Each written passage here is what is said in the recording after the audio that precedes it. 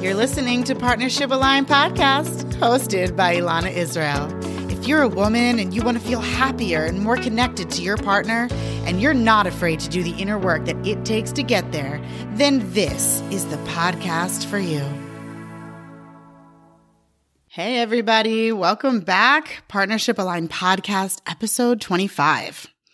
So today, I'm going to get a little personal, I'm going to get a little vulnerable, and I'm going to tell you about my experience within marriage and how it led me to be an amazing relationship coach, even though the marriage ended. So to give you a very brief rundown of the details, I got married to a man I was very much in love with back in 2018. We had been together for a few years, and we'd been through some ups and downs. Long story short, my husband was an addict, but was in full swing recovery. We met in AA. I'm also in recovery, so clearly that was a bond. But after we got married and had a baby, he stopped keeping up with his recovery program and eventually relapsed. Luckily, I did not, but you can only imagine the chaos of your husband relapsing while trying to care for a baby. So I went into total survival mode. This happened in 2020 during full swing COVID. But I had so much going on inside my home that when I went out and saw people with masks, I remember thinking, oh, right, there's a pandemic happening. I mean, that's how crazy things were. It was 2020 and I forgot about COVID. Well, there was an 8-month chunk where he was relapsing off and on. During that time, I was holding it together on the outside, again, survival mode, but clearly falling apart on the inside. I prayed every single day for 8 months for God to give me clarity on what to do about this marriage. I mean, I had compassion for him because I have a very good understanding of addiction. I knew it wasn't personal towards me, but also I didn't want that life. So one day I went to an AA women's meeting and shared with the group what was going on. After the meeting, a woman came up to me and asked me if I've ever heard of a life coach named Jody Moore who had a podcast. I had not. This woman went on to tell me that this podcast talks about marriage in a way that's different and how it helped her so much in her marriage. Now, I've always been a seeker. It's actually one of my favorite things about myself. If someone makes a suggestion or tells me about a book or a podcast, I'm looking into it. I love to learn. I love to shift my perspective, and I have a fierce desire for inner growth. Always have. So a few weeks go by and my husband, who was sober for a short time, decided that he was going to start playing video games all night long. And when I say all night long, I don't mean like until midnight. I mean, he would come to bed at like 4 or 5 a.m. and wake me up with all of his tossing and turning. For anyone who's ever had a baby, you know that you become a light sleeper physiologically so that you can hear your baby if they're crying. Not to mention the fact that you're up with a baby. So I was very tired. Then, of course, he would be too tired to help with the baby in the morning, or he would go to work first thing and then come home cranky because he was so tired. The whole thing was just annoying. So at first, I didn't say anything. One of my recurring patterns in my marriage was my desire to be the quote-unquote cool girl, the cool wife. I figured video games are better than drugs, so it would be dumb for me to say something. Also, I didn't want to be the wife who told her husband what to do. Again, I wanted to be cool. But you see what happens when you don't speak up about how you're feeling in real time, aka you people please. Eventually, you can't take it anymore and you end up saying exactly how you feel by lashing out. And this was my pattern. I would stuff things deep down and decide that they were no big deal. And then eventually, because they were a big deal, I would feel rageful and resentful, and then it would all come out. The solution, of course, would have been open communication, but at that time, I didn't have the capacity for it because, well, first of all, I was in survival mode, and second of all, I didn't have the awareness of this pattern and how it was playing a major role in the conflict. I did not think of myself as a people pleaser. I did not understand what that meant. So after lashing out about the video games, I went for a drive to cool off and get some space. I threw my baby in the car seat because that was the only way he would nap at the time, and I just went driving, and I cried. Then I remembered that podcast that woman from AA had suggested. I thought, well, this is as good a time as any to listen to it. And so I did. In those 35 minutes, my life changed. This woman, Jody Moore, had a guest named Brooke Castillo, who would later on become my teacher, and the two women spoke about marriage and how to take ownership for your own happiness. I won't go into the details of that particular episode, but I will tell you that I had a complete inner shift on that drive. By the time I got home, I had decided I was going to release my husband from being the person that I wanted him to be. It wasn't working. It didn't feel good, and it was exhausting. I made an oath to myself that I was going to focus on becoming the healthiest version of me, for me and for my baby. And that is exactly what I did. I got serious about prayer and meditation. I started to work out. I spent time with women who had what I wanted, a healthy relationship with themselves. I had had it before, but I had lost it, and I needed help getting back. Most importantly, I hired a life coach who was trained in the work that I fell in love with on that podcast, and I got to work.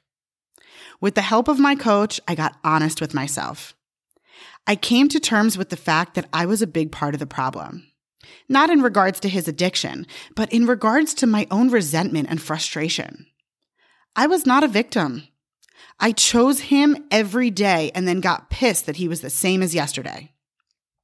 Eckhart Tolle says that if you are in a situation that is causing you stress, then you have two options. Either find acceptance or leave. Anything else, he says, is insanity. And it was insanity. It was crazy for me to sweep the red flags that I was seeing under the rug. It was crazy for me to stuff down my feelings and just say yes all the time when I really just wanted to scream no. It was crazy for me to try and use sex to save the marriage. It was crazy for me to continue believing a lot of the things that he was saying. The whole thing was insanity. And because I hadn't been honest with myself, I also hadn't been honest with him. I never let on just how I was feeling.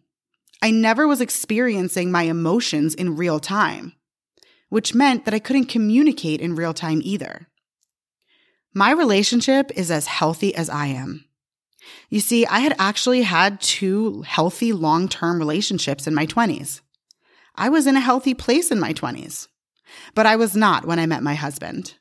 I was in very early recovery, and I had not yet healed from what I had been through or the shame that I was feeling. I think this is actually the biggest lesson of all. We often don't see that it is our mind that needs to be stable in order to have a stable relationship. You see, my thoughts dictate my experience within my marriage. So the quality of my thoughts about him, about me within the marriage, about the relationship, that's going to dictate the quality of my relationship. And because I was in such deep denial, I let very big red flags go. I didn't want them to be true. So I swept them under the rug, never to take a look at them again. At least not until I started doing the work. Then I blame him for having red flags when I was the one that ignored them. Working on that piece, taking responsibility for myself and the part that I play without shaming myself about it, that is where I found freedom. Long story short, in August of 2020, I overheard him on the phone with another woman. He was having an affair. Because I had been working on myself so deeply and had reached a new level of self-worth, self-trust, standards, and inner peace, I left him that day. I had total clarity because I was in touch with my feelings. I was a healthy version of myself, the healthiest I had been in years, in the midst of a toxic situation. I felt good about my decision and I never looked back. Of course, there's been grief and anger, but I've processed it, and there was never regret or shame. At the time, I was working as a therapist. I started to have this experience in my sessions of longing to do this work that had changed my life with other people. I got more relief and made more progress in just a few coaching sessions than I had in over a year of therapy. I was working with patients who were unable to do this work because of the nature of their diagnoses, and so I felt stuck. I was no longer passionate about what I was doing because there was this other thing that I was yearning to do. So I quit.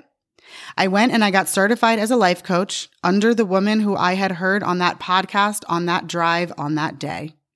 Between my experience as a therapist and the personal experience that I had being coached, it was an easy transition for me. It felt right. All of this happened just to get me here, just so I can help other women.